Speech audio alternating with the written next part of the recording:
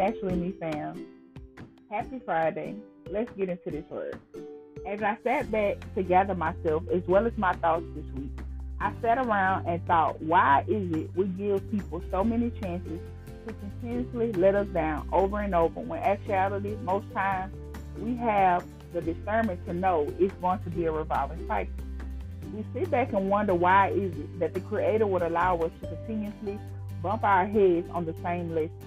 Truthfully, it's not because He doesn't care for us. Oh no, not at all. The Creator feels totally opposite. He cares for us more than we can imagine.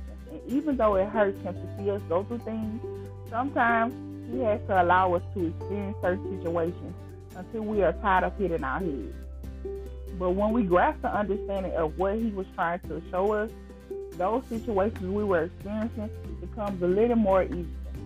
So sometimes having a compassionate heart and a caring spirit comes with some prices often we don't want to pay, because we are so concerned about the other people's feeling involved, because we are trying to protect them from sitting in their own lessons. Their lessons to learn in life shouldn't be taken on by you to cause you pain because you don't want to see those people hurt. Because in the long run, it only causes you pain and holding you back.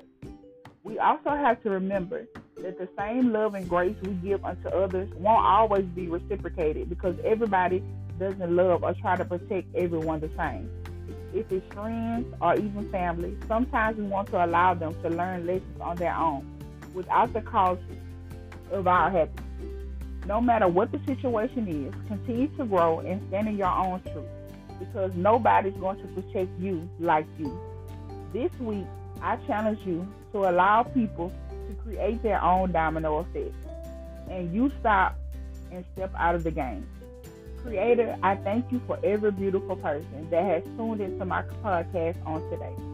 I thank you for allowing us to all bump our heads a couple of times along the way, but to get up from the lesson and make room for you to bless us with new blessings as well as lessons.